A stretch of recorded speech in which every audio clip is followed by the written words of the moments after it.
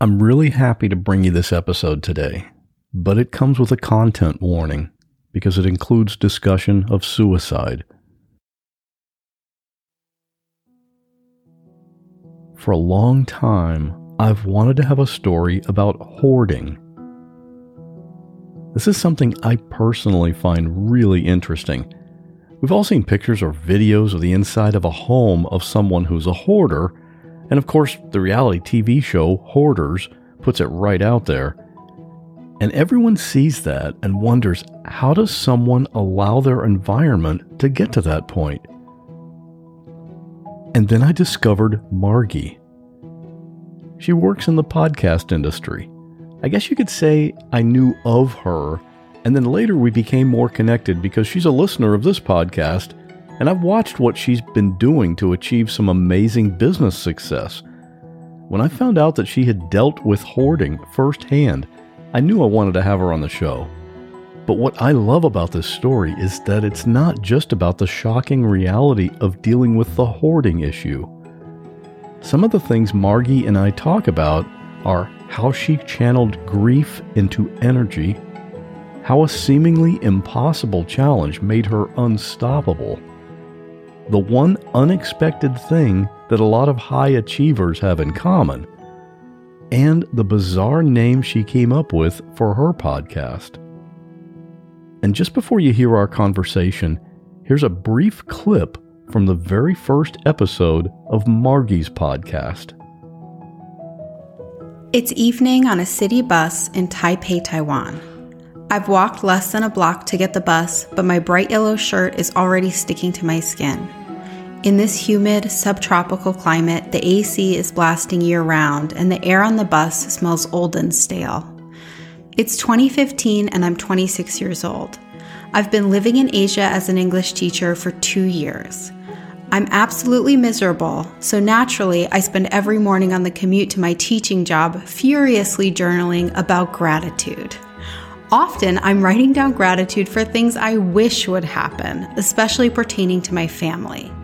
My dad had recently been diagnosed with some mild heart issues, so to channel my panic into positivity, I'm writing daily about how grateful I am for his amazing health.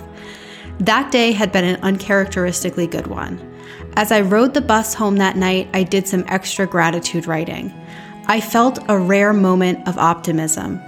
I wrote with total conviction how grateful I was for the day, and of course for my dad's health and happiness. What I didn't know at this point is that my dad is already dead. Real people in unreal situations. There is a man standing in front of me in my bedroom. My friend has been shot. I'm literally inside the river, and I'm inside my car. He had told me multiple times that he was going to set himself on fire. If you say my name or try to look at me, I'm going to kill you. And he was just sobbing. He said, Mom, tell me you're going to be okay. And I jumped on the hood of the car, and I held on. And I looked into the garage, and he was hanging from the rafters. I had somebody standing on my neck. He's better to me dead. I want him dead. I'm Scott Johnson, and this is What Was That Like?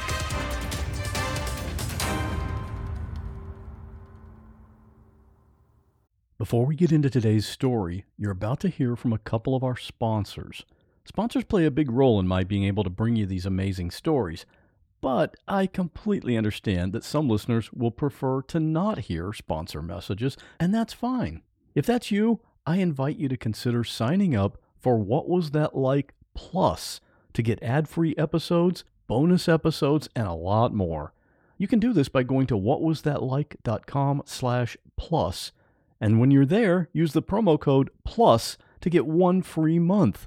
If you're an Apple listener, it's super easy. All you need to do is click Try Free right there at the top of your feed. So now, a quick word from our sponsors, followed by today's What Was That Like story.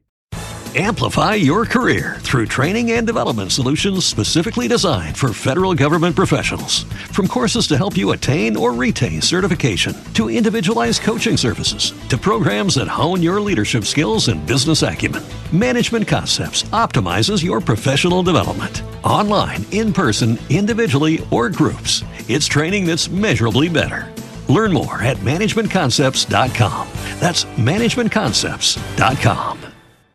As a podcaster, there's nothing more gratifying than being able to make a difference in the lives of real people. If you like seeing that happen and you enjoy true crime podcasts, I have a show you're going to love. It's called Proof. If you heard the first season of Proof, you know exactly what I'm talking about. This show is co-hosted by Susan Simpson of Undisclosed, she's also an attorney, and Jacinda Davis of Evil Lives Here. They created Season 1 by investigating the story of two young men in Georgia who were serving life sentences for supposedly murdering their friend. These men had spent 25 years in prison, and on December 8, 2022, based on evidence that was unearthed by Susan and Jacinda for the podcast, they were released. Can you imagine being in prison for 25 years and then getting released because of a podcast? And now the second season of Proof, called Murder at the Warehouse, is being released. Susan and Jacinda are digging into this new case about Renee Ramos in Manteca, California. Her body was found under a pile of debris, and her boyfriend and another man were arrested and convicted. But things don't seem to add up. Did investigators actually ignore tips that pointed to other suspects?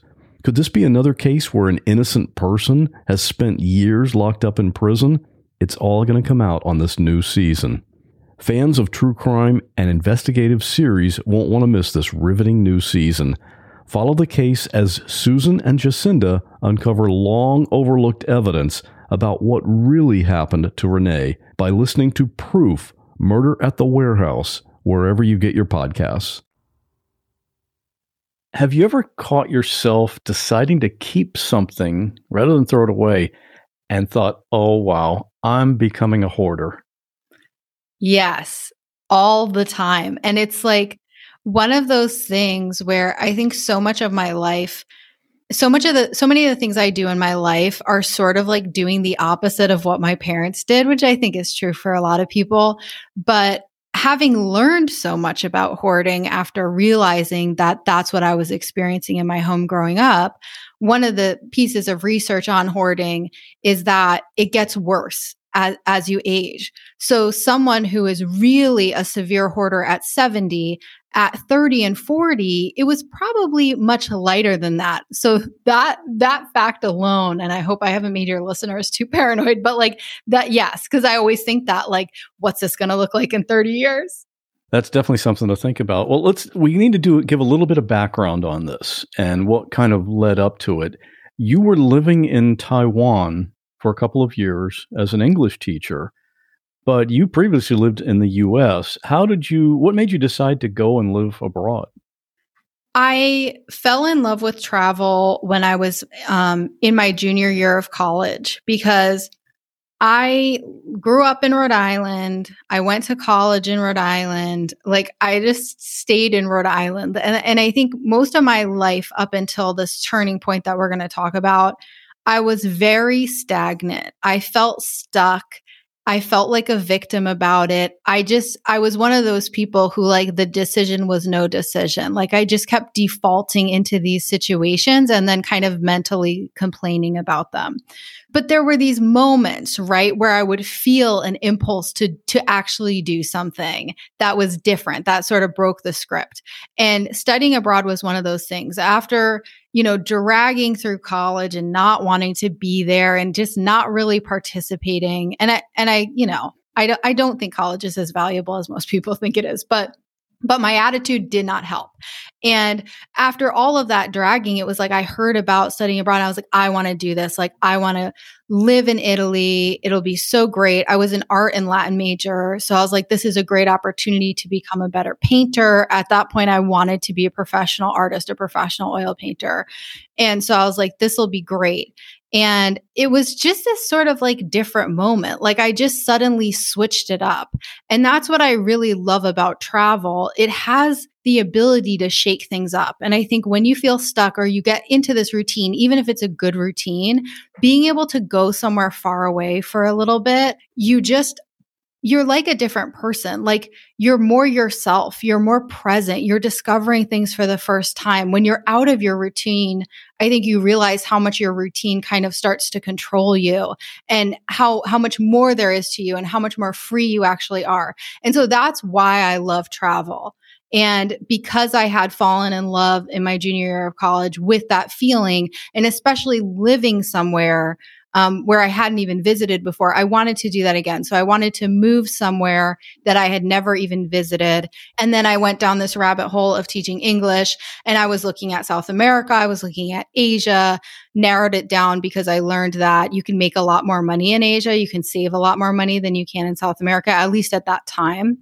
And so that's how I picked Asia.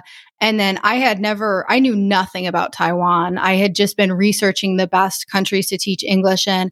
It came down to Korea and Taiwan. I was planning to go to Korea. I got a background check, all the stuff that they require. And then I read something online and I was like, you know what? I think I want to go to Taiwan. And so pivoted, ended up going to Taiwan. And then fast forward 2 years, you were miserable. What happened that caused all that to change? I mean, my misery wasn't because of Taiwan. I love Taiwan, but it was everywhere you go, you take yourself with you. And I think when you're somewhere short term, like those benefits of travel we're talking about, when you're somewhere short term, you really do experience things as new and like you're this different, more open person. But once you live somewhere, no matter how exotic or cool it is, you get into a new routine.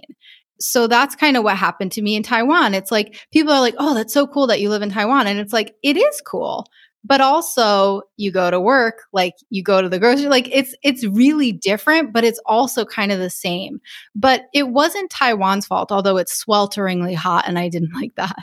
But it wasn't because of Taiwan. It was really because of my mindset. And this was a mindset that I had, I think, kind of my whole life of really just kind of depressed and anxious and neurotic and negative and just really one of those people who's like, always expecting things to go wrong. When something good happens is like, what's the catch? Or when is this going to get worse again? Like really just a pessimistic mindset. When we talk about what changed, it's so difficult to lose a parent, even from natural causes. Had you ever considered that your dad might be suicidal? Were there any signs? No, not at all. And it's like one of those things where after the fact, you look at things and you're like, should I have known based on this stuff? But like, I mean, he was on antidepressants, but like, who isn't? I mean, not who isn't. Like, I'm not on antidepressants, but a lot of people are, and it doesn't mean they're suicidal. And no, honestly, if you had asked me like, who in the family is going to kill themselves, he would have been my last guess. Like, I would have thought my mom would have. Sorry, Mom, if you're listening. But like, he was just like this rock for the family. Like he, when we were just like both like melting down, he was just like calm, cool, and collected, breaking the tension with a joke, making sure everyone got where they needed to be on time. Like he was like the rock of the family. He was like, anytime anything happened, I'd be like, Dad, help me. And like, so no, I didn't see the signs at all. I knew he was kind of quirky, but no, it was nobody, even like his psychiatrist was like shocked. Everybody was totally blindsided. And from talking to other survivors, that's more common than people think. There are people who die by suicide who've had attempts and stuff like that. And that doesn't make it easier. But he was one of those people that it really was like totally out of left field. And when I found out that he had died, I was like, oh my God, he had a heart attack or something like that. So no idea. I still can't believe that happened. Can you just describe the experience of getting that news? Yes, I can. I left school in the evening. I was teaching a few different classes, but one of them was this really rowdy class of first grade boys. And they were just kind of rough because they were boys. And one of them like was joking about like killing a cat or something. Like he wouldn't have actually done it. It was just like being crazy. But I was like, actually, that's not funny. Like, let's talk about compassion towards animals. And then I went to the Taiwan SPCA, who I was fostering cats through. And I said, hey, can I get you all in here to talk to these kids about being kind to animals so that we can like have an impact here and they'll think differently, because they do think a little bit differently in Taiwan about animals than they do in the US. And we ended up, I raised money from all the teachers who wanted them to come, to pay them to come speak. They like brought a dog and it was great. Like the kids prepared questions. They were really engaged. They were really interested in the dog. So as I'm walking out of the school to go catch my bus, I'm like feeling amazing because I just pulled off this thing that had been months in the making that I'm like, wow, I like really had an impact here. Like these kids are going to be more compassionate towards animals. Like that was amazing. And then I looked at my phone and it wasn't a smartphone because it's really hard to get a smartphone in Asia as an immigrant. So I had, it was like a really old school regular phone. And I had a text from my partner at the time that just said, I love you with no punctuation, which is like, it's just one of those things that's like not a great sign. If you know someone always uses like exclamation points and stuff like that, like, and you just, yeah. So I was like, that's weird. And I had the thought like, oh, I hope something didn't happen. And then I had the thought of, I hope, and this is terrible, but this is what I actually thought. I was like, well, I hope if something did happen, it happened to his family and not to mine. This thought happened in a second, like, but then it was gone. I didn't ruminate on it or anything. It was just like there and then it was gone. And then I got on the bus and I'm reflecting on the day and all this stuff. Like I really didn't think anything was going on. So I get off the bus, I walk to our apartment, I go up, we're on like the 9th floor, I go up the elevator, I open the door, I've got like my big bag with my like books and stuff to grade in it. I walk in and it's like a tiny, like the smallest studio apartment you've ever seen in your life. And I walk in with my bag and I'm walking across to hang up my bag. And I looked at my partner and he was someone who has like an olive skin tone and he was like white. He looked like a ghost. And I'd never seen him like that. And when you see somebody that you know really well and they're just like, so I could feel it in my body. I could feel like my cheeks tingling. I was starting to feel like cold and kind of like clammy in my hands. Like it happened so fast. So I hung up my bag and I'm like in the closet where I keep my bag, like hanging up. And I'm like, what's up? And he was like, you need to call your mom. So my parents were still together. So like people say call your parents, you know what I mean? Like when your parents are together. So I was like, huh. And so I'm like starting to panic, but it's like there's two things going on because I've got this rising panic and I'm starting to feel, and I can feel it now, I'm starting to feel like sick to my stomach, kind of like that's rising. But then there's also this part of me that's like, well, like maybe it's not as bad as it could be. Like, let's like, still trying to almost negotiate with reality. And so I'm like trying to get hints from him. Because I don't like surprises. Everybody knows this. And I always demand information from people trying to do surprises for me. So I'm like, what happened? And he was just like, you just need to call your mom.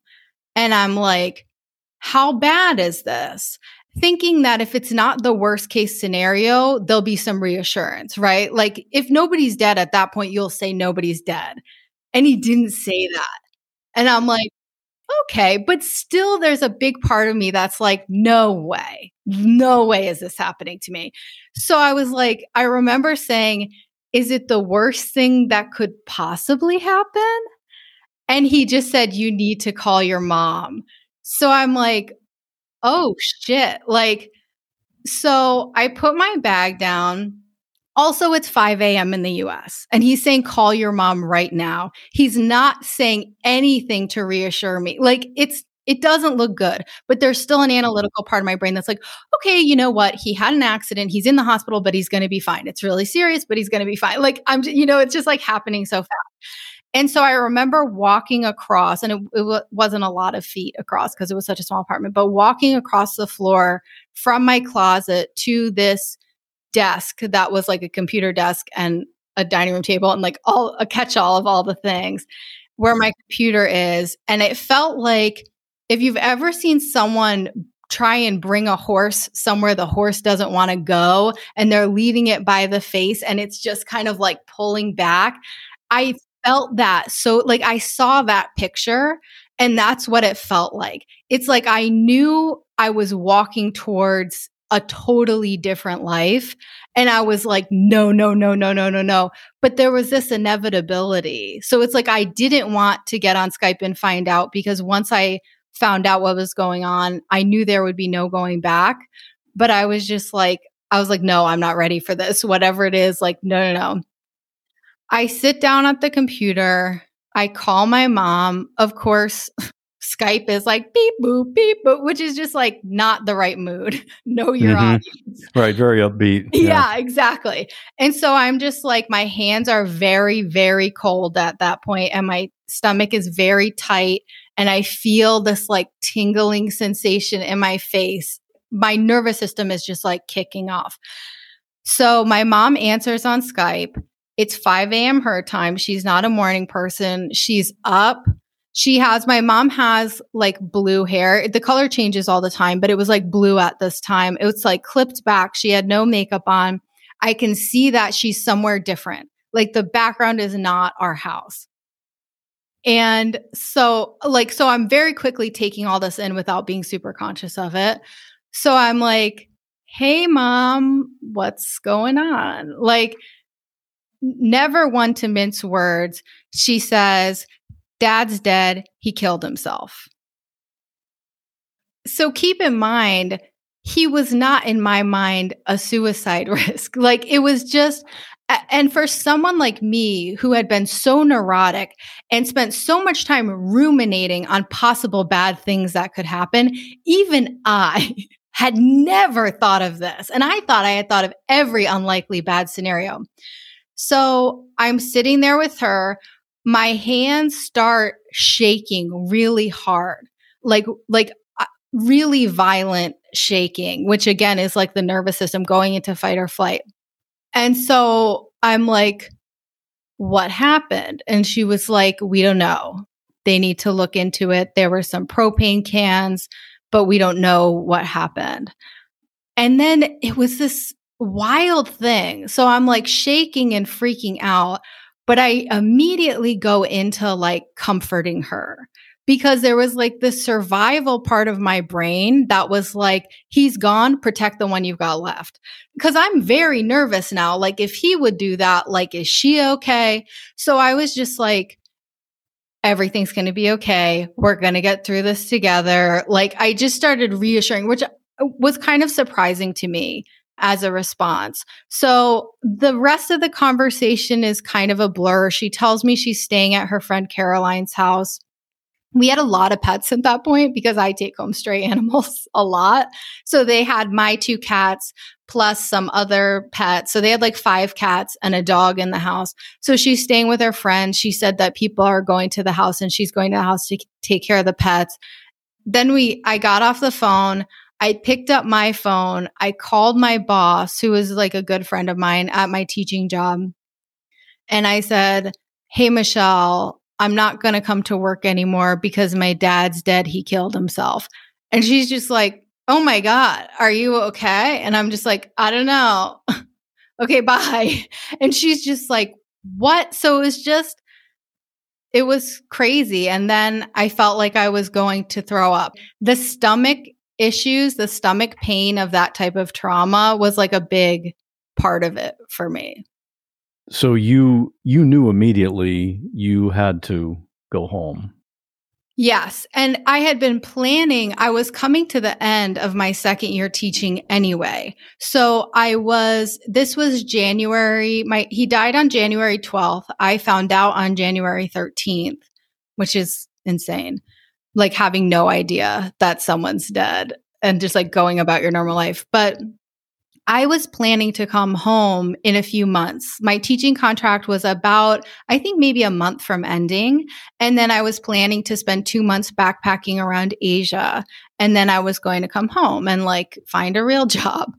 So at first it was like, what do we even do? Because it's like, I had to go home, but it was like this big international move. And you're really not in a headspace to be making big plans like that when you're grieving at that early stage. But you also usually don't have a choice if you're an adult. So I ended up, they cremated him. We did a viewing that I was Skyped into, which was absolutely insane. And then I decided, because I had been planning this backpacking trip for 2 months, to modify it to be 1 month, but to still go and travel around Asia for a month and then come home. I don't know why I made that decision. I just felt like it was something that I needed to do. Wow, I didn't know that. So there was a month in between before you actually got back home. Yes, there was more than that because I needed to like do some stuff in Taiwan with my taxes. I had to close out all my bank accounts. Like there was just all this logistics stuff, and then plan this trip. And then we went traveling for a month and went to like Vietnam and the Philippines and Thailand, which was a bizarre trip. And then I spent a lot of money. I was like, why did I do this? But like, I just didn't feel ready to go home, and everything was handled. Like the pets were all set for a month. Like there was nothing really urgent. And so I knew that once I went home, I would be dealing with this and there would be no going back. And I think I wanted to put that off a little bit. When you tell the story, do you ever get the impression that people are thinking, okay, her dad died and then she went on vacation and then went home?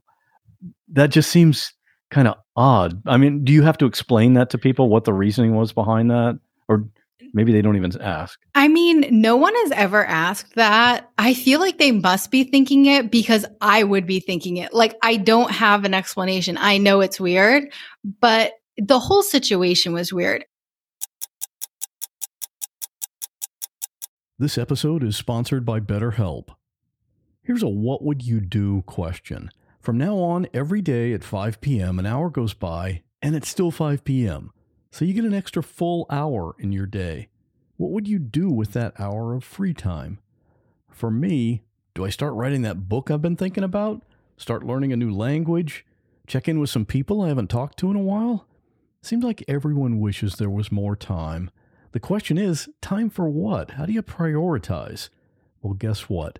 Therapy can help you figure out what really matters to you so you can do more of those things.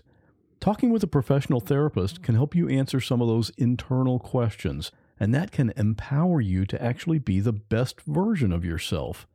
You've heard me and a lot of my guests talking about the benefits of therapy here on the podcast, and maybe you've been thinking about checking it out. If that's you, then give BetterHelp a try. You can do it from home in your pajamas if you want, because it's all online and you can fit it to your specific schedule. You just answer a few questions, get matched with a licensed therapist, and you're on your way. And you can even get started right now with a discount. Learn to make time for what makes you happy with BetterHelp. Visit BetterHelp.com/whatwas today to get 10% off your first month. That's BetterHelp, HELP.com/whatwas. When's the last time you took a $10 bill, walked into your bathroom, and flushed it down the toilet? Well, for me, it was about 3 weeks ago.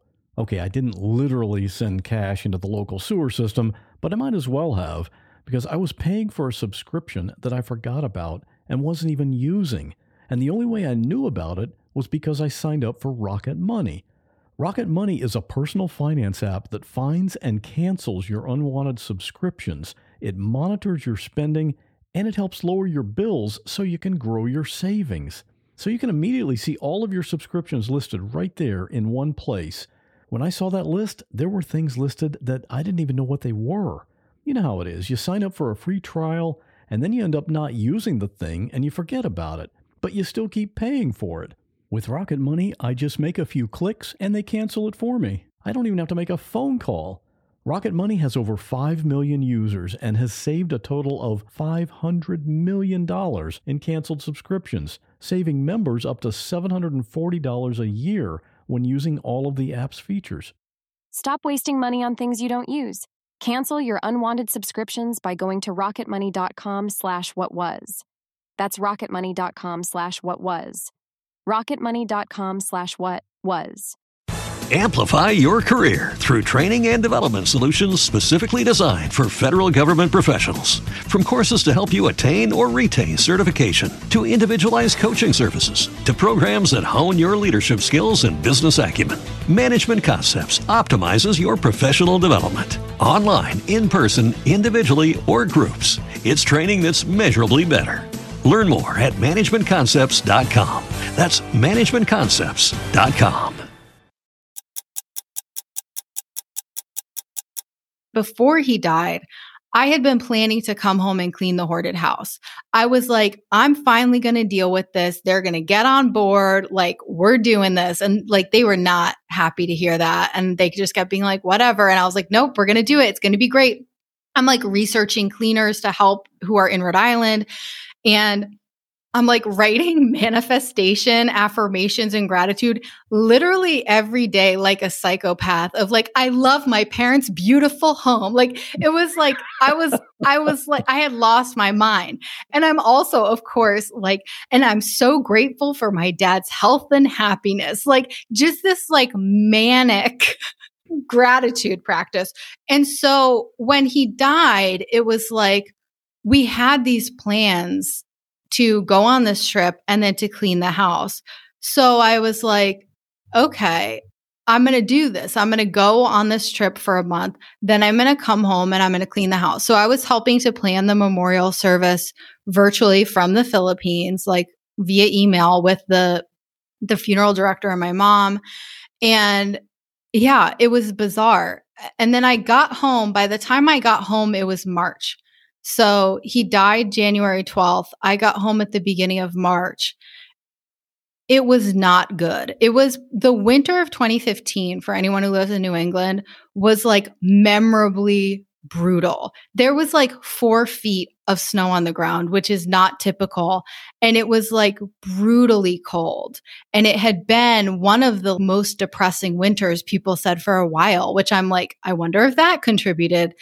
And so I got home, and that's when the journey began of cleaning the house and working with my mom and like trying to rebuild. So once you were done backpacking and you thought, okay, now is the time to go home, and you've got that plane ride. How long was the plane ride? It was, well, longer than it should have been. So I flew from Taiwan to Korea, which is quick. But then I flew from Korea to Dallas, which I think was about 11 hours. But Dallas got a snowstorm, which for Dallas was 1 inch of snow. But they weren't equipped to deal with 1 inch of snow. So the entire city and all the airports shut down. So I got stuck in Dallas for 48 hours. I mean, a long time.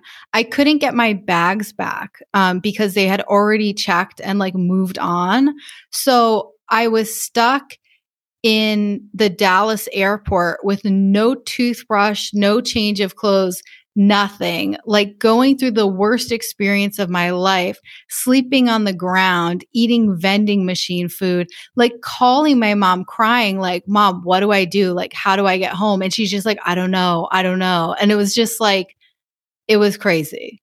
And then the flight from Dallas to Rhode Island is probably, 5 hours maybe? We couldn't get a flight to Rhode Island. So it was like one of those situations where you just keep booking and booking and booking flights and they just keep canceling. So we were trying different airlines. We were trying different airports. We eventually got a flight to New York because my partner's family lived on Long Island. So we flew into New York City because it was the only flight that we could get after 2 days in the airport. It was from a different airport in Dallas too. So we drove to a new airport without any bags and then took this flight from that other airport to New York because that was the only thing that we could do to get close to home. And so then we were with his family for a day or two and then took the ferry to New London and then drove from New London to Providence. It kind of sounds like planes, trains, and automobiles, trying to get from the international version. Yeah, it would have been a stressful travel experience, even if my dad hadn't just killed himself.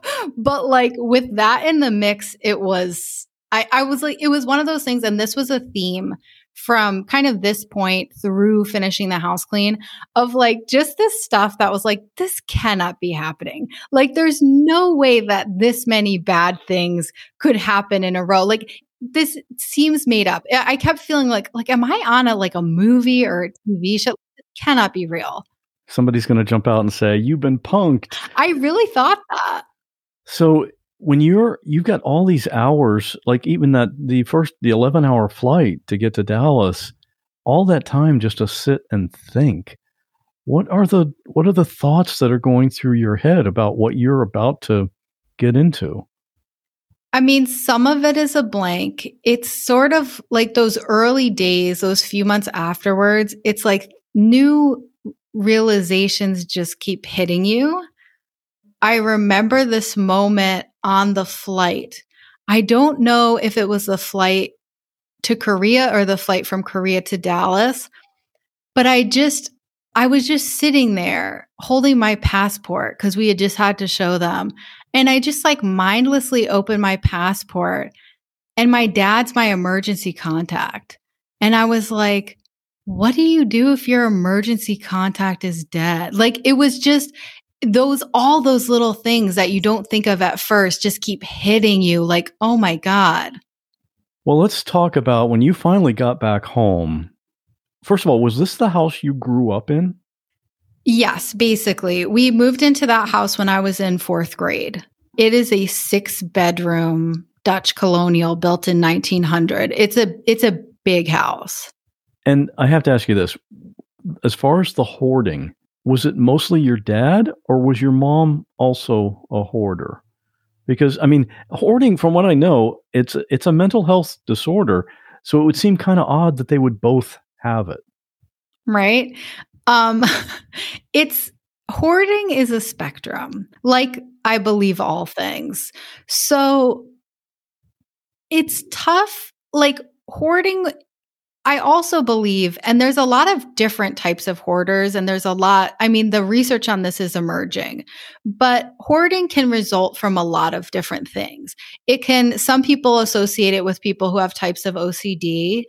There's a lot of correlation between trauma and hoarding. So that it's not necessarily that there's a chemical issue, it's that all this unprocessed trauma can lead to this disorder, this attachment. They've also done research showing that people who are hoarders or who have a tendency towards hoarding, which a lot of us probably have but don't act upon because we're feeling good and we're taking care of ourselves. But they did experiments where they scanned people's brains, and the part for hoarders, the part of the brain that's associated with really strong emotion lit up over kind of minor objects, whereas for someone who's more average in that area, more typical, that didn't happen. And so they did experiments where they had junk mail and they let the people sort the mail and say, this is junk. And then they shredded the junk mail in front of them and scanned their brains. And there really was this like heightened emotion from people who were hoarders. So there's a lot of complexity to hoarding. There's also, I took a DNA test and there's a genetic marker that I have that is possibly shows difficulty parting with objects that are no longer needed. And so there's like this complex web of things that create this situation, I believe. I think trauma plays a big part in whether or not that tendency gets flipped on or not, which I believe that both my parents and most people have gone through trauma, and their generation was not as vocal about it. And as, they didn't understand it as much. So it wasn't the type of thing that you like tried to get help for. You were just like, walk it off. So were they both hoarders? Yes. Like it wasn't always so bad. Like my mom is very, very ADD. And so she has a lot of trouble with organization and spaces and stuff like that. My dad's hoarding was more this sort of indifference. Like it sort of seemed like just a lack of care. Like he just didn't care about the mess. He sort of lived like 19-year-olds. There's just trash and bottles. And like, if he can't find something, he'll just buy a new one. It was less an attachment to the objects and more just kind of an indifference that I think stemmed from a lot of unprocessed trauma and depression and just not caring about himself and feeling overwhelmed. Whereas my mom, I think, has more of the typical attachment to objects and the like just overwhelm at like trying to understand how to organize things. So there's a spectrum. The combination of the two of them together with the pets, with them both working long hours and not having a lot of time, not having learned the skills for how to manage a house, which is a skill, right? Like learning how to, it's not, I think people think it's this thing that you should just know how to do, but it's not. And so that was sort of the perfect storm. So I would say that's a very long way of saying it's both of them, but it's complicated. Can you describe walking through the door the first time when you came back home? Yes. It was freezing cold. I got out of the car. My mom was like frantically trying to shovel the steps. And I like walked over to her and she doesn't even like look up or acknowledge me. She's just like frantically shoveling. And I say this with no judgment because she had just been through insane trauma. But I was like, I haven't seen you in 2 years. I was like, hey, mom. And she was like, hey, like, and just like really focused and stressed about the stairs. And I was like, okay, this is going well. I walk in the door. I've got like the strap, my bag is like digging into my arm. But of course, there is nowhere to put my stuff down. It's freezing in the house. There is stuff everywhere. There's no clear surfaces. And the smell of cat urine is so strong that even in the cold weather, it like burns. This was, I think, the beginning of March, but it was like a really long winter. Like it was freezing still. So you were planning to stay in that house, right? While you were doing the cleaning. Was there a place for you to stay? Was there a room that had space for you? Not really. So the setup was I used to live on the 3rd floor, like was a really nice setup. It's like since 4th grade, I had that space, which my wife says is why I'm so spoiled now. But it's like 2 bedrooms and there's a full bathroom up there. So that was like my space for me and my cats. But my dad had taken over that space while I'd been away. So it had been trashed. And there was just like one twin bed with like a really hard mattress. So it wasn't like my partner and I were both there. And it was like, it was not in a condition that you could stay up there. So there was just like this spare room, which like the whole house was just like spare rooms that were full of stuff because it's like a big house full of bedrooms that are unused. So the rooms are just labeled by the color that the room is, not by the function because there is no function. So there's a room called the blue room that had a big desk in it, had like all these papers, just like clothes and piles of stuff. And there was just, my mom had bought a new mattress, which to her credit, thank you. And so there was like a new memory foam full mattress in the middle of this room that was like full of junk, but there was nowhere for my stuff. And so we just slept on the mattress on the floor in this random room full of stuff. And I just remember waking up in the morning when it was light out and realizing that a cat had either thrown up or like pooped right next to the bed. And I'm just like, great, this is lovely. Well, I guess that helped you decide which room to clean first, right? Yes. And cleaning it was such a process. Like it was such a phased process because first we had to get it to the point where I could like live. And then when my partner went back to be with his family in Long Island for a little bit, I would just sleep in my mom's bed with her because it was like, it took a long time to carve out a space for me. Can you just describe what was in all these piles of stuff? What was it?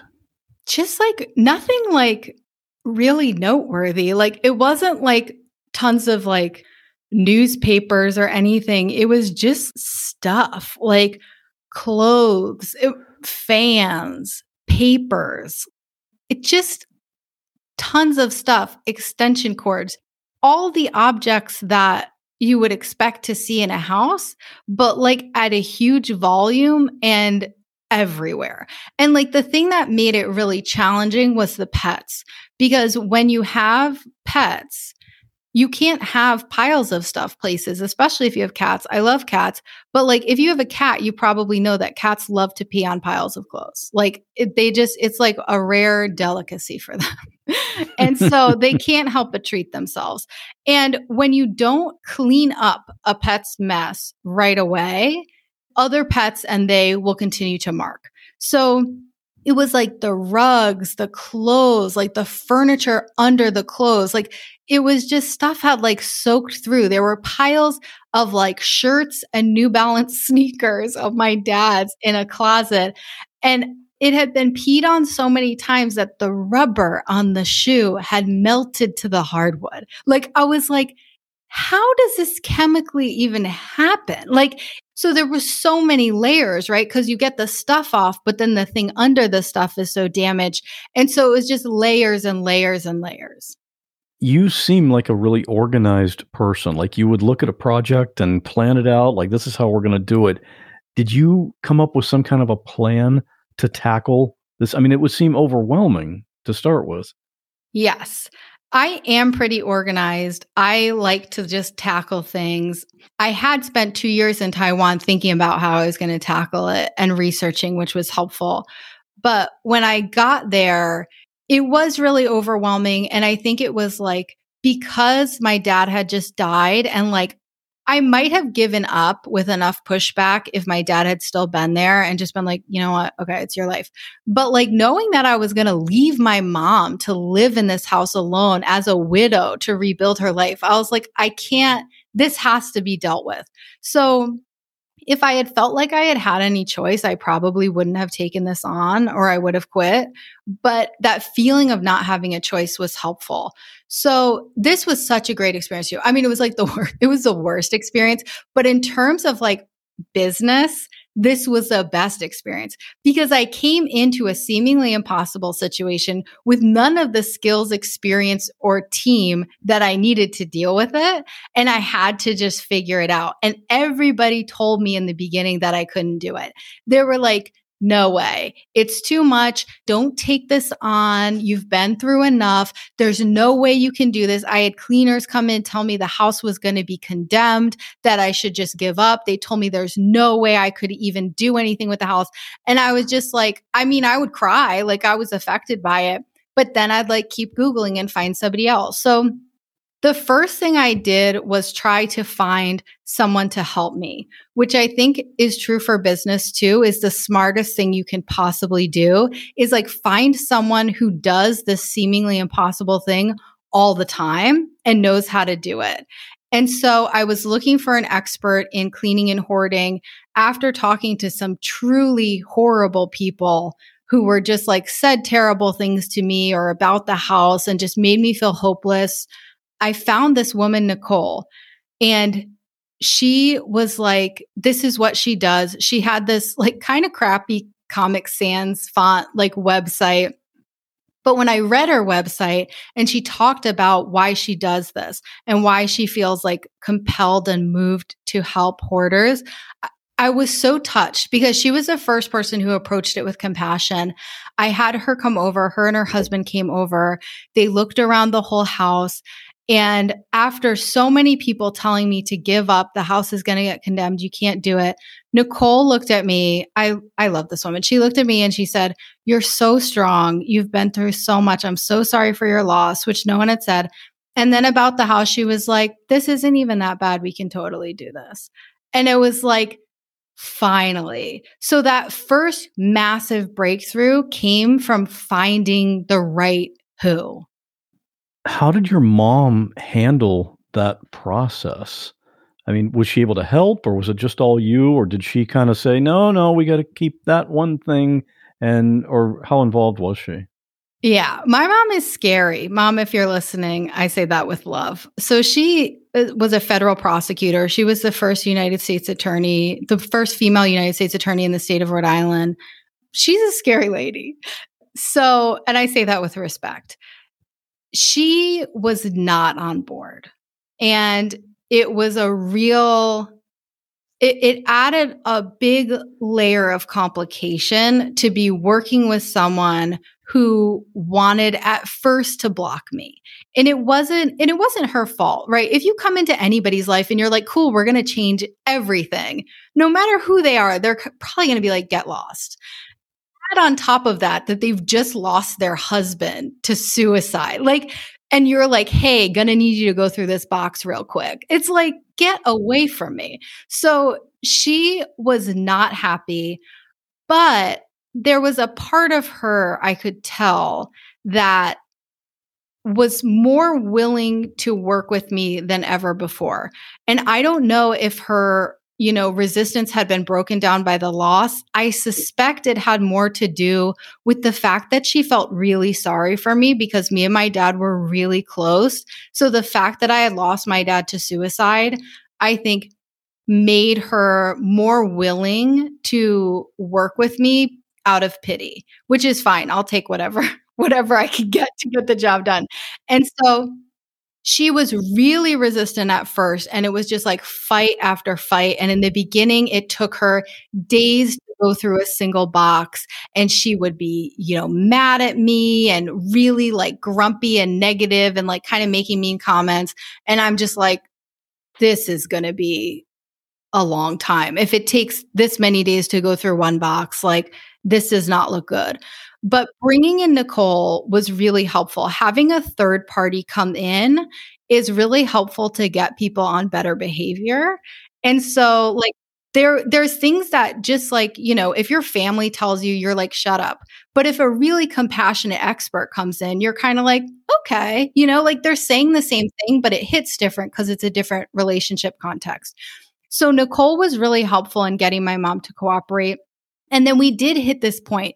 So it was like pushing a boulder up a hill for a long time, like months of like basically fighting against my mom when she was trying to block this. But then we hit our stride. We started hitting this momentum, and she started getting pretty good at going through stuff, and she started working with me. And like, I don't know if she just gave into the inevitability that this was going to happen and I wasn't going to back down, or if the momentum just made it easier, or both. But we did get better and better at working together once we got that initial momentum. Amplify your career through training and development solutions specifically designed for federal government professionals. From courses to help you attain or retain certification, to individualized coaching services, to programs that hone your leadership skills and business acumen, Management Concepts optimizes your professional development. Online, in person, individually, or groups, it's training that's measurably better. Learn more at managementconcepts.com. That's managementconcepts.com. Amplify your career through training and development solutions specifically designed for federal government professionals. From courses to help you attain or retain certification, to individualized coaching services, to programs that hone your leadership skills and business acumen, Management Concepts optimizes your professional development. Online, in person, individually, or groups, it's training that's measurably better. Learn more at managementconcepts.com. That's managementconcepts.com. I'll confess, sometimes I let my podcast playlist get out of hand and I get way behind. But there's one show that I subscribe to, and any new episode goes right to the top of the queue. That's the Jordan Harbinger Show. That's because I never have to figure out, okay, is this one going to be interesting, or do I wait for the next one like I do for some shows? Because Jordan's conversations are always a must-listen for me. He talks to fascinating people from any category you can think of. Authors, scientists, athletes, you name it. He's talked to undercover cops who posed as mafia and the actual career mafia hitmen. And the stories he gets out of these people, just incredible. In one episode, he talked to Paul Holes. You might know that name if you're into true crime. He's the former investigator who uses really advanced methods to solve cold cases, including the Golden State Killer. And another one I really enjoyed was with Sam Harris, an author and neuroscientist who promotes skepticism and he doesn't mind taking on some seriously controversial topics like politics or religion. That one's going to make you think. Whenever a new episode of The Jordan Harbinger Show pops up, I already know it's going to be an episode that I'll enjoy listening to, and I'll bet you will too. For some episode recommendations, check out jordanharbinger.com/start or search for The Jordan Harbinger Show. That's HARB as in boy, IN as in Nancy, GER on Apple Podcasts, Spotify, or wherever you listen to podcasts. It took exactly 5 months because I moved to Colorado the day that we finished. It took exactly 5 months. I took one single day off. And I'm not a grinder. I don't work like that. I'm not one of those entrepreneurs who's like works at 5 a.m. and is the last person to stop working. No, I am not a grinder. I don't work well that way. But this project to hit this deadline required that. So every single day I woke up at like 5 a.m. and I would start cleaning around like 6 or 7. I would finish around like 8. I would fall into bed, make my to-do list for the next day, go to sleep, wake up again. 5 months every single day. And it was amazing that we were able to get it done in 5 months. It must have been difficult to do that every day, not just because of the hard work involved and such an overwhelming project, but you were also still mourning your dad at that time. Yeah. That must have been a mental strain. Well, it was and it wasn't. I think that having a project like that helped me to channel a lot of energy into something. And I think it somewhat served as a distraction. But also, I think because it was a suicide, because I was out of the country. So not only did I not get to see him before he died, like you would if he died of cancer or something, I didn't see his body afterwards. Like when I saw him, I hugged him goodbye at Logan Airport in 2013. And the next time I saw him, he was in an urn. So there's not a lot of closure there.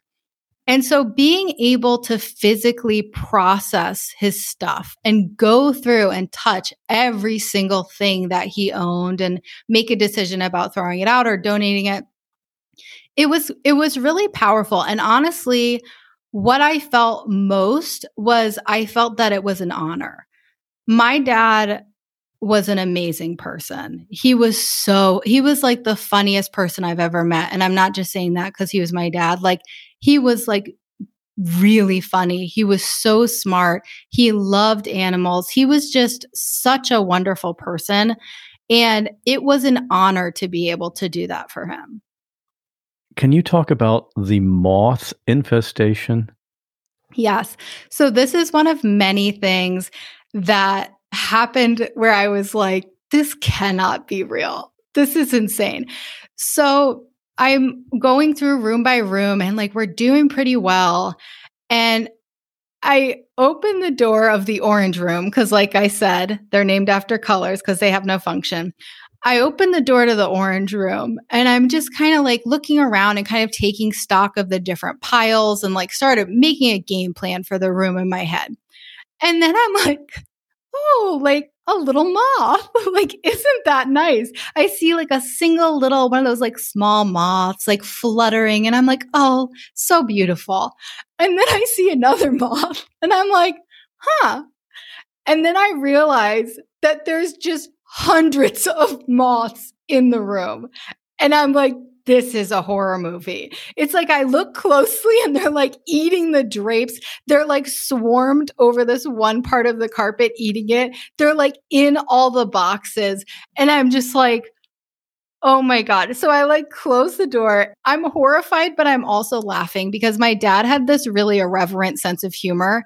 And I just thought of like, all the people I've heard say like, my loved one visited me as a beautiful butterfly. And I'm like, of course my dad visited me as a swarm of moths because he thought it would be so funny. So I'm like, okay, well, you know, this is why exterminators exist. So I start calling exterminators and they didn't believe me. They were like, no, that doesn't happen. Like, that doesn't happen with that type of moth. And I was like, I'm telling you, it's happening. And every exterminator I called wouldn't help me. They were like, sorry, we don't do that, which again was one of those things where I was like, how is this possible? It seems like it should be an easy job. You just put one of those cans where you bomb the room with some fumes or something and just kill all of them. Right. And I was like, why can't an exterminator do this for me? And that was such a theme of like going to professionals and being like, this is what's going on. And then being like, no way. Like, and I'm like, yeah, of course. So eventually I went that DIY route of like, all right, we got to set off a bug bomb. But the house is like full of pets. So there was a lot of logistics because I had to find a place for all the cats and stuff to safely be while I did the bug bomb, and then enough time passed. So I did that. It was many more steps than I thought it would be, like everything in that house was. But we do the bug bomb. Everybody's safe. The pets are in their locations. I clean up all the little moth corpses. That room is now full of cedar. Like there's just like cedar in random places because I just can't take a chance again. But so we did overcome the moth infestation, but it was just one of those things that it's like you wake up thinking that you're tackling one problem and then you end up spending days on this thing that you're like, this shouldn't even be happening.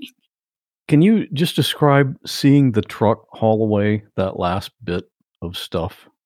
Yeah, when the truck took the dumpster, it was crazy. That was like either the day I was moving or the day before. Like it was like the very end.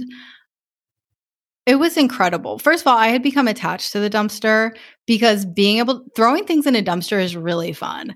And being able to just like throw things I was like dumpster crazy. I lost myself at that dumpster. Then I got really crazy about people not like throwing their garbage in it. And like if I saw them, I'd like go outside and be like, that's not your dumpster. I really lost myself. I had a very small world.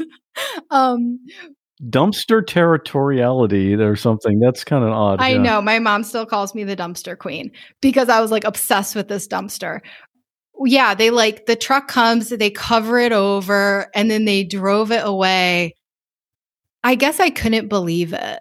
The amount of stuff that was gone and like coming to an end. When you're in a project like that, you just are so in it, in the day-to-day, that you don't pick your head up that often.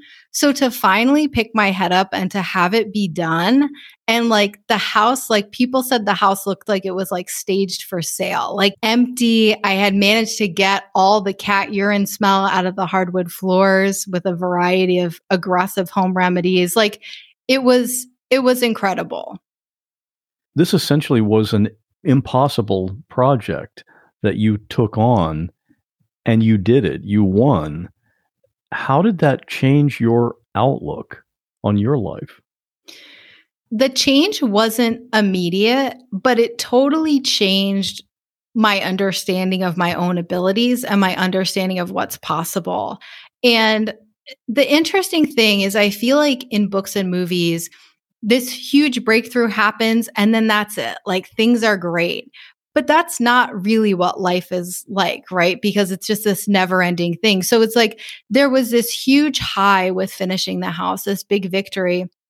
And then immediately we started driving with the U-Haul and my cats to live in Colorado, which, I mean, I probably should have known that was a bad idea to like go somewhere where I had no job and no friends and no support right after losing my dad. But I was just like, well, we got to like keep going and go with the plan and carry on. And he had gotten into a PhD program. So I was like, well, we're going. And as I left and like drove to Colorado, the grief and pain that I had been avoiding / channeling into the house project started to really catch up with me. And so when we got to Colorado, things went downhill very, very fast with my mental health, with how my relationship was going.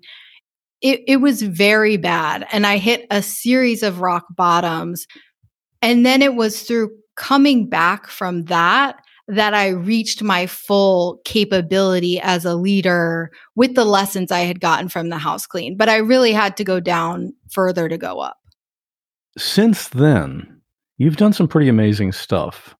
I know the company that you're with now, you started as a $15 an hour employee.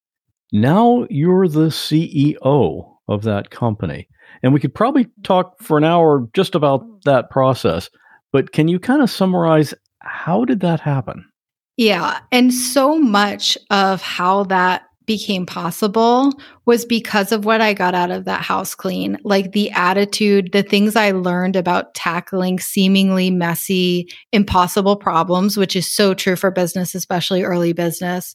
And then also the personal growth work I had to do. Like I had to eventually get into trauma processing therapy and like process losing my dad and process all the stuff before that I hadn't processed. I got kicked up by that loss.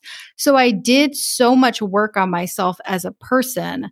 And then also the combination of that and having taken on this huge project and succeeded, that when I came into this situation and I knew I wanted to work from home and I wanted to start my own business, and I was trying to start a business in the fitness industry and it was not going well, but I really thought like that's what I wanted, was a fitness business.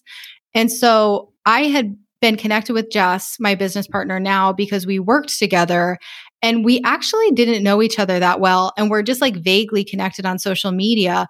We reconnected because she adopted my dad's cat when he died. And so she went from this person who had been like a colleague who I didn't know very well to like someone who was really on my radar, because now she's like sending me pictures of kitten. And that was such a bonding moment. So it was like all these things came together. I wanted a remote job.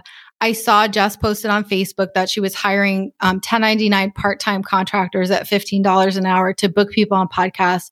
And I truly had no idea how I would financially survive with a contractor position, no benefits, paying self-employment tax, part-time hours, $15 an hour.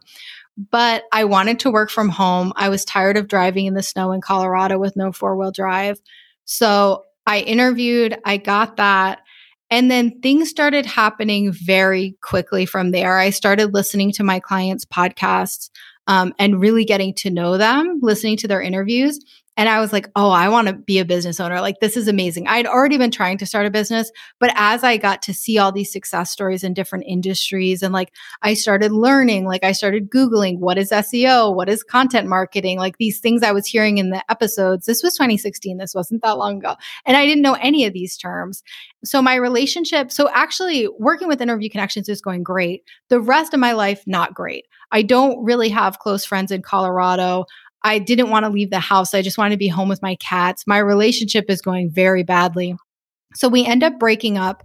And almost exactly a year after arriving in Colorado, I leave Colorado to go home and live with my mom, which felt like a new rock bottom. But there was space for me because I had just cleaned out the house. So that was the silver lining. So I'm 27 and I'm going back to live with my mom. I start going to therapy and taking therapy like incredibly seriously. And Jess asked me at the end of 2016, I'm a contractor that whole year, and I just started taking on leadership responsibilities and like looking for ways to improve the company and to improve my client experience because I really wanted to do a good job. And she asked me to become the first employee of the business at the end of 2016. So I say yes. I go home. I cry my eyes out to my best friend because I don't want to be an employee. I want to be a business owner. But, you know, she's like, this is going to be a great opportunity. So I show up January 2017 as the first employee. And then we have the rest of the team as contractors besides me and Jess. Almost immediately, Jess heard an HR person speaking about contractors versus employees and was like, we need employees, not contractors for what we're doing. So in a very short time, we got rid of all of our over 10 contractors and hired local in-state Rhode Island employees. And I was like in charge of this. And I had no experience. Like I was in way over my head with this. But I had just come out of this house clean. So it was like all of this stuff that kept coming up. I was like, I'll figure it out. Like, no problem. Because I had this new confidence that I wouldn't have had before that I can basically figure anything out. And so it was a very steep learning curve. Mistakes were made. But like just bringing that attitude that I had developed of like, we can do this, no problem. Anything that hit us, it was like, no worries, we can deal with it. And there was definitely like crying and those moments, but I had processed so much in therapy that I was just like so resilient. And Jess and I started a podcast, Women-splaining, that I wanted to start because I wanted a podcast where we could just like talk about anything. And we did talk about death on that show too. We were partners on that project. We would work on it on Sundays. And then we started to talk about partnering on other businesses and potentially starting a media company. And she knew I really wanted to be a business owner. So we were talking about all this stuff. And then we started talking about potential equity and interview connections. And so the end of my first full year as an employee, we're in these kind of negotiations. And I asked for 50% equity. And then there was like a counter offer. And I was like, look, I'm not going to take less than 50% equity. I'm not being a diva, but I just like, I want to have equal risk and equal reward. And I don't want to feel like anyone's my boss. And if there's uneven equity, it's going to feel like there's an imbalance of power. So it wasn't a negotiation tactic. I just like stuck to my guns. I had a vision to bring the business from 400,000 to $1 million in a year. I was like, we can do this. Here's how, here's all the things that we can do. Like we can do this.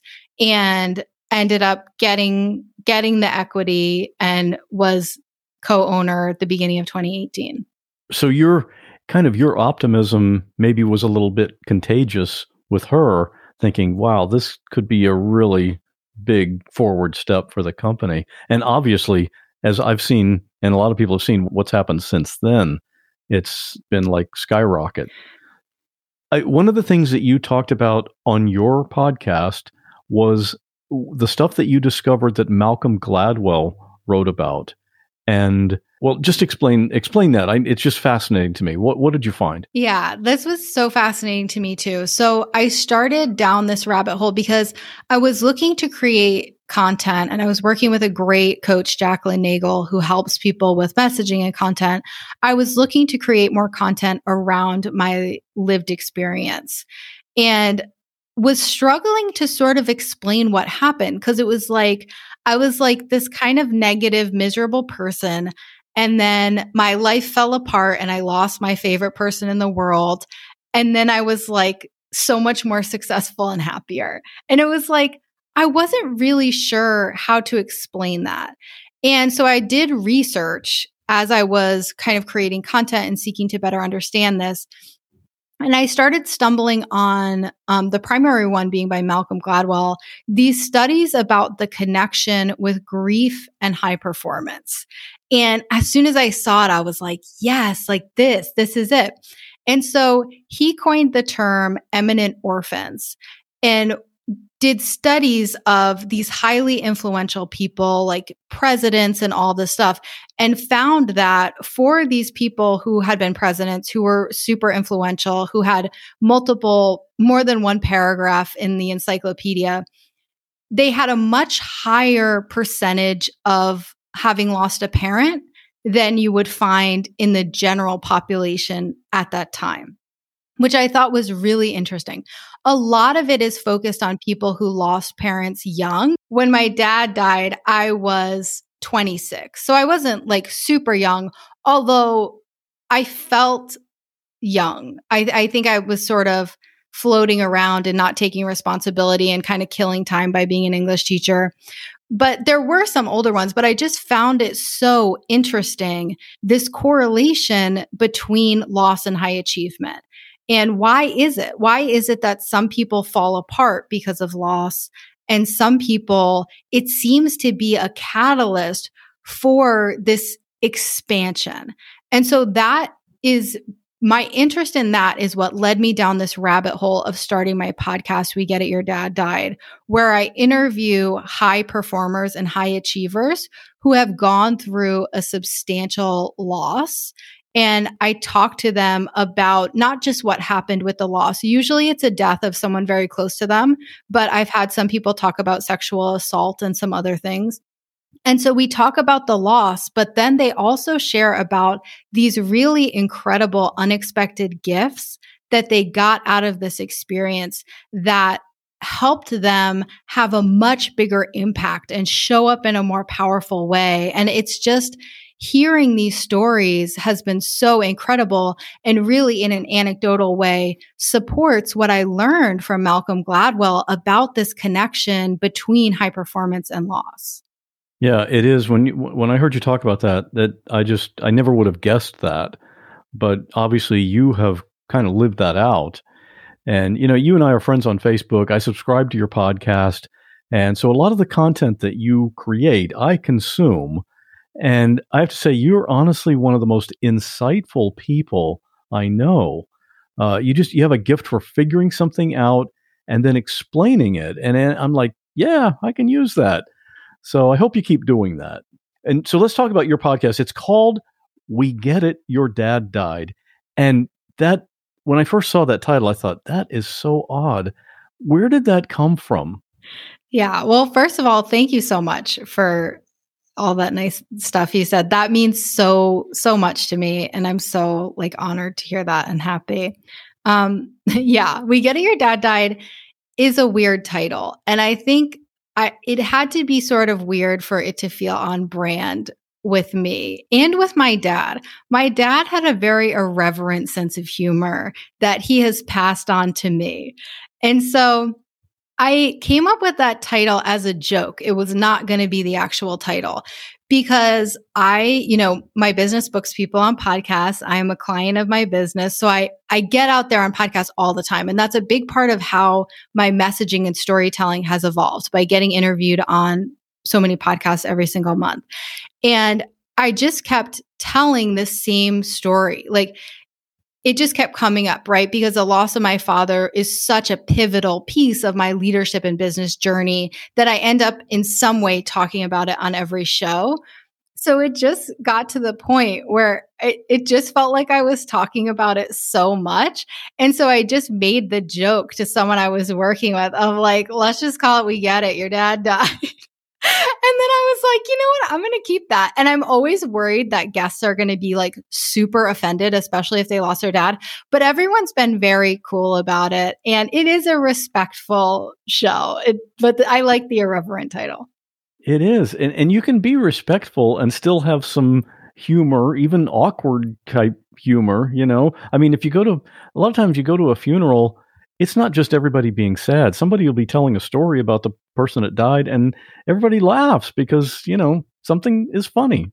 Yeah, there's a lot more comedy in death than I would have imagined. The aftermath of my dad dying, those dark moments were so dark, but there were moments where we laughed so hard because it was there would be something that was so ridiculous or so him. And especially when you're in a dark place where there's so much tension, you just laugh that much harder.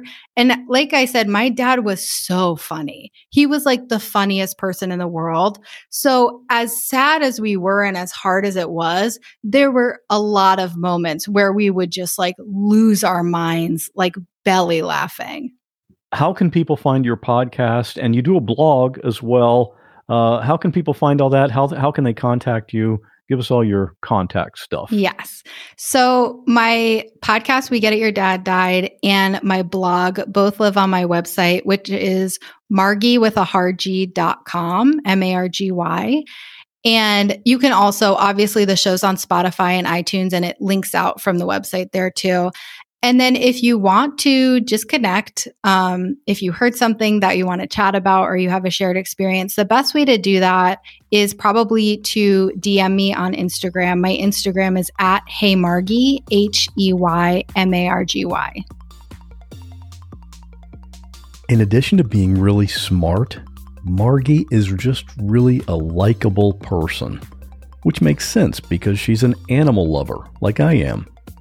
You can get all of her socials and contact info and see a picture of the amazing rainbow-colored stairs in her home at whatwasthatlike.com/111. And right now, I just want to take a moment and thank you for being a listener of this podcast. There are over 2 million podcasts in existence right now, so you have a lot of choices on what you listen to. Admittedly, a lot of those podcasts really suck, but a lot of them are really good. And here you are listening to What Was That Like? I do really appreciate that, and my mission is to keep making new episodes and to try to keep making the show better and better. If you get value or entertainment from this podcast, I invite you to consider becoming a patron. You get the new episodes ad-free, and you get extra bonus episodes, and you get a personal audio message from me, and you get a What Was That Like sticker, all kinds of great stuff. But the best thing really is that you get to be a part of helping the show continue. You can sign up at whattwasthatlike.com/support. And here we are at this week's listener story. If you have an interesting story you can tell in about 5 minutes, more or less, call it into the podcast voicemail line, 727-386-9468, and you just might hear it on a future episode. This listener story comes from my friend Ken, who owns his own cleaning business, but he also has a podcast called Smart Cleaning School, where he helps cleaning business owners learn how to run their business more efficiently and make more money, and some of them have reached 7 figures. I wonder if he's ever done any hoarding cleanups. Anyway, here's Ken talking about a time he was surprised while working. Stay safe, and I'll see you in 2 weeks. Some stories you just have to experience to believe that they actually happened. This is definitely one of those stories. So I'm at a favorite client's house of mine. This family used to be home every time I'd visit, but now they're traveling the country and in the husband's new role as a consultant. And so I clean an empty house, a big house, 3,000 square feet, very nice, suburbia, 3-car garage. I would park my vehicle just outside the garage on the driveway, and I would go and grab the key from the front, because they would leave it in a little dish for me. And then I would go open the back door with the key, go into the garage, open the back door with the key, type in the combo on the padlock in the kitchen to turn the alarm off, and then I would commence my cleaning. So normally I would bring all my gear in and do that process. Well, on this one particular visit, I did not get all my gear in. I forgot a few things, but I got most of my stuff in. Obviously, I got the key from the front porch. I walked around the back. I let myself in, opened up the back kitchen door, turned off the alarm, and started to work. Realized I forgot some paper towels, a filter bag for my vacuum, a couple cleaning supplies I forgot. So I wanted to go back outside to grab the pieces that I needed to clean the house. And so if you can imagine this large kitchen with an eat-in, and then there's a side door that goes into the garage, and the family uses this door. You know, they would park in the garage. In most households, they don't use their front door, let's be honest. They use their side door. And this side door opened up into the garage, which was the main entrance in and out of the house for the family, and it's the one that I used. When I opened that door, I walked down those steps. As I'm walking down, I pressed the button on the garage door, and the door started to open. So I was walking down the steps, across the concrete. I looked out the side windows. I noticed there was a squad car sitting in the driveway. I'm thinking, well, that's interesting. What's the cop doing there? So my first thought goes to, oh, well, gee, you know what? I've had half a dozen times where maybe I tripped an alarm or I forgot something and I opened up a door that was not triggered to. There's all different ways that you can trip alarms. And the cops would come and they would show up and they would ask me for ID and make sure that, I was supposed to be there. And I've been through this before. So my first thought was, oh, look, a squad car. I must have tripped something. Who knows? I didn't realize where the cops were and I didn't know the background of what was going on. So I'll just take you from my angle. And so I proceeded to walk, and this is like in like the Matrix slow motion, like here's the garage door opening, here's my footsteps, clunk, clunk, clunk. I see the squad car. I get closer to the garage door is opening. I'm about 10 feet away. I see a pair of black boots at the bottom of this garage door. It keeps going up, and then that reveals a pair of gray pants with a blue stripe on the side. I recognize that immediately as, oh, that's a policeman, I suppose. So I walked closer to the door. The door gets to waist level. I see his bottom and I see the sidearm being pulled up. At the moment that I see that, the nice man in blue says, "Get on your knees." I'm like, yes, sir. Yes, sir. And I got down on my knees as quick as I could. Knees hit the pavement. Ouch. The door keeps going up, revealing the rest of the cop and the patrolman that was with him, his partner, both of them, guns pointing at the cleaner in the garage. Why? I don't know what I did wrong. Did I not flush the toilet last time I was there? I don't know. What did I do wrong? But I just was on my knees waiting for my instructions. He says, "What are you doing here?" I said, I'm just the cleaner, sir." He looks at me. He sees I have a cleaning shirt on. He says, "Is that your vehicle?" I said, "Yes, sir." He says, "Don't move." He sends the partner over. "Hey, go check out his car." He goes over, looks at the car, and I hear back, "Yup, here's a cleaner. I see a vacuum cleaner stuff in here. I see some other things. Unless he's got a really good ruse or he's a con man, I think he really is a cleaner." "All right, let me see what you got in your pocket." I said, "Sir, all I have in here is my wallet, which doesn't have much money in it, and my keys. Here you go." He's like, "Do it slowly." I'm like being interrogated like I'm a criminal. This is crazy. Gun still pointed at me. Eventually, he lets off of the tension and he says, "Okay, you can stand up now. Looks like you're good. I need to see your license and your ID." I said, "Yes, sir." I got my wallet out, gave him my ID, and he did a check. I just kind of stood there now. And at this point, the partner's running a full-scale background check on me to make sure I am who I say I am. And of course, my name probably shows up as, yes, cleaner, been background checked 5 times in the past year for tripping other alarms. And so I finally talked to the officer who had cooled down, gun back in holster. And now I'm kind of, my heartbeat, which was fluttering like a butterfly only moments before, and I'm freaked out. I just start joking around. I don't know where the jokes came from. I really don't know. Why did I think this was funny? I don't know. I guess I spend too much time alone cleaning houses to think, but I did think it was funny. And so here's what I asked him. I said, "So, officer, why did you point a gun at me? I'm just a cleaner." And he says, "We had reason to believe that this house was being burglarized." I said, "Okay, sir, that makes sense. I can understand that, sir. Why would you think that I was burglarizing the house?" They said, "We got a tip." "Okay, what kind of tip did you get?" They said, "Well, one of the neighbors had called and they saw suspicious activity." I said, "Suspicious activity? You mean like I was vacuuming and cleaning a bathroom? Was that suspicious to them?" He's like, "All right, wise guy."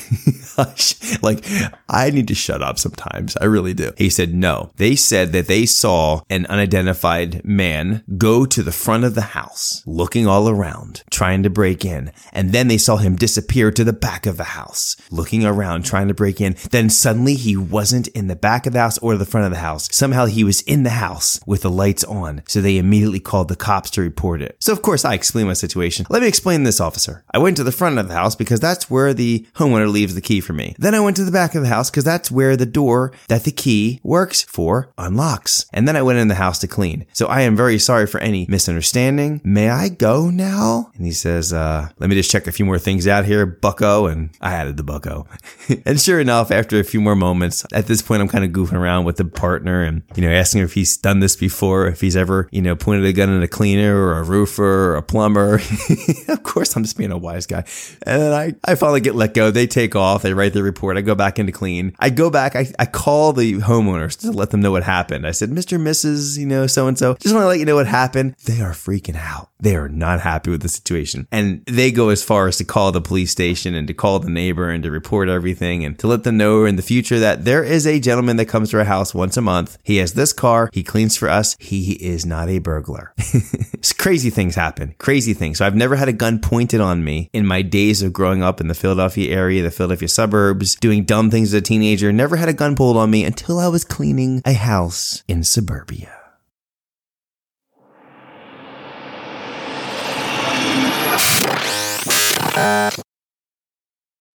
Amplify your career through training and development solutions specifically designed for federal government professionals. From courses to help you attain or retain certification, to individualized coaching services, to programs that hone your leadership skills and business acumen, Management Concepts optimizes your professional development. Online, in person, individually, or groups, it's training that's measurably better. Learn more at managementconcepts.com. That's managementconcepts.com. Amplify your career through training and development solutions specifically designed for federal government professionals. From courses to help you attain or retain certification, to individualized coaching services, to programs that hone your leadership skills and business acumen, Management Concepts optimizes your professional development. Online, in person, individually, or groups, it's training that's measurably better. Learn more at managementconcepts.com. That's managementconcepts.com.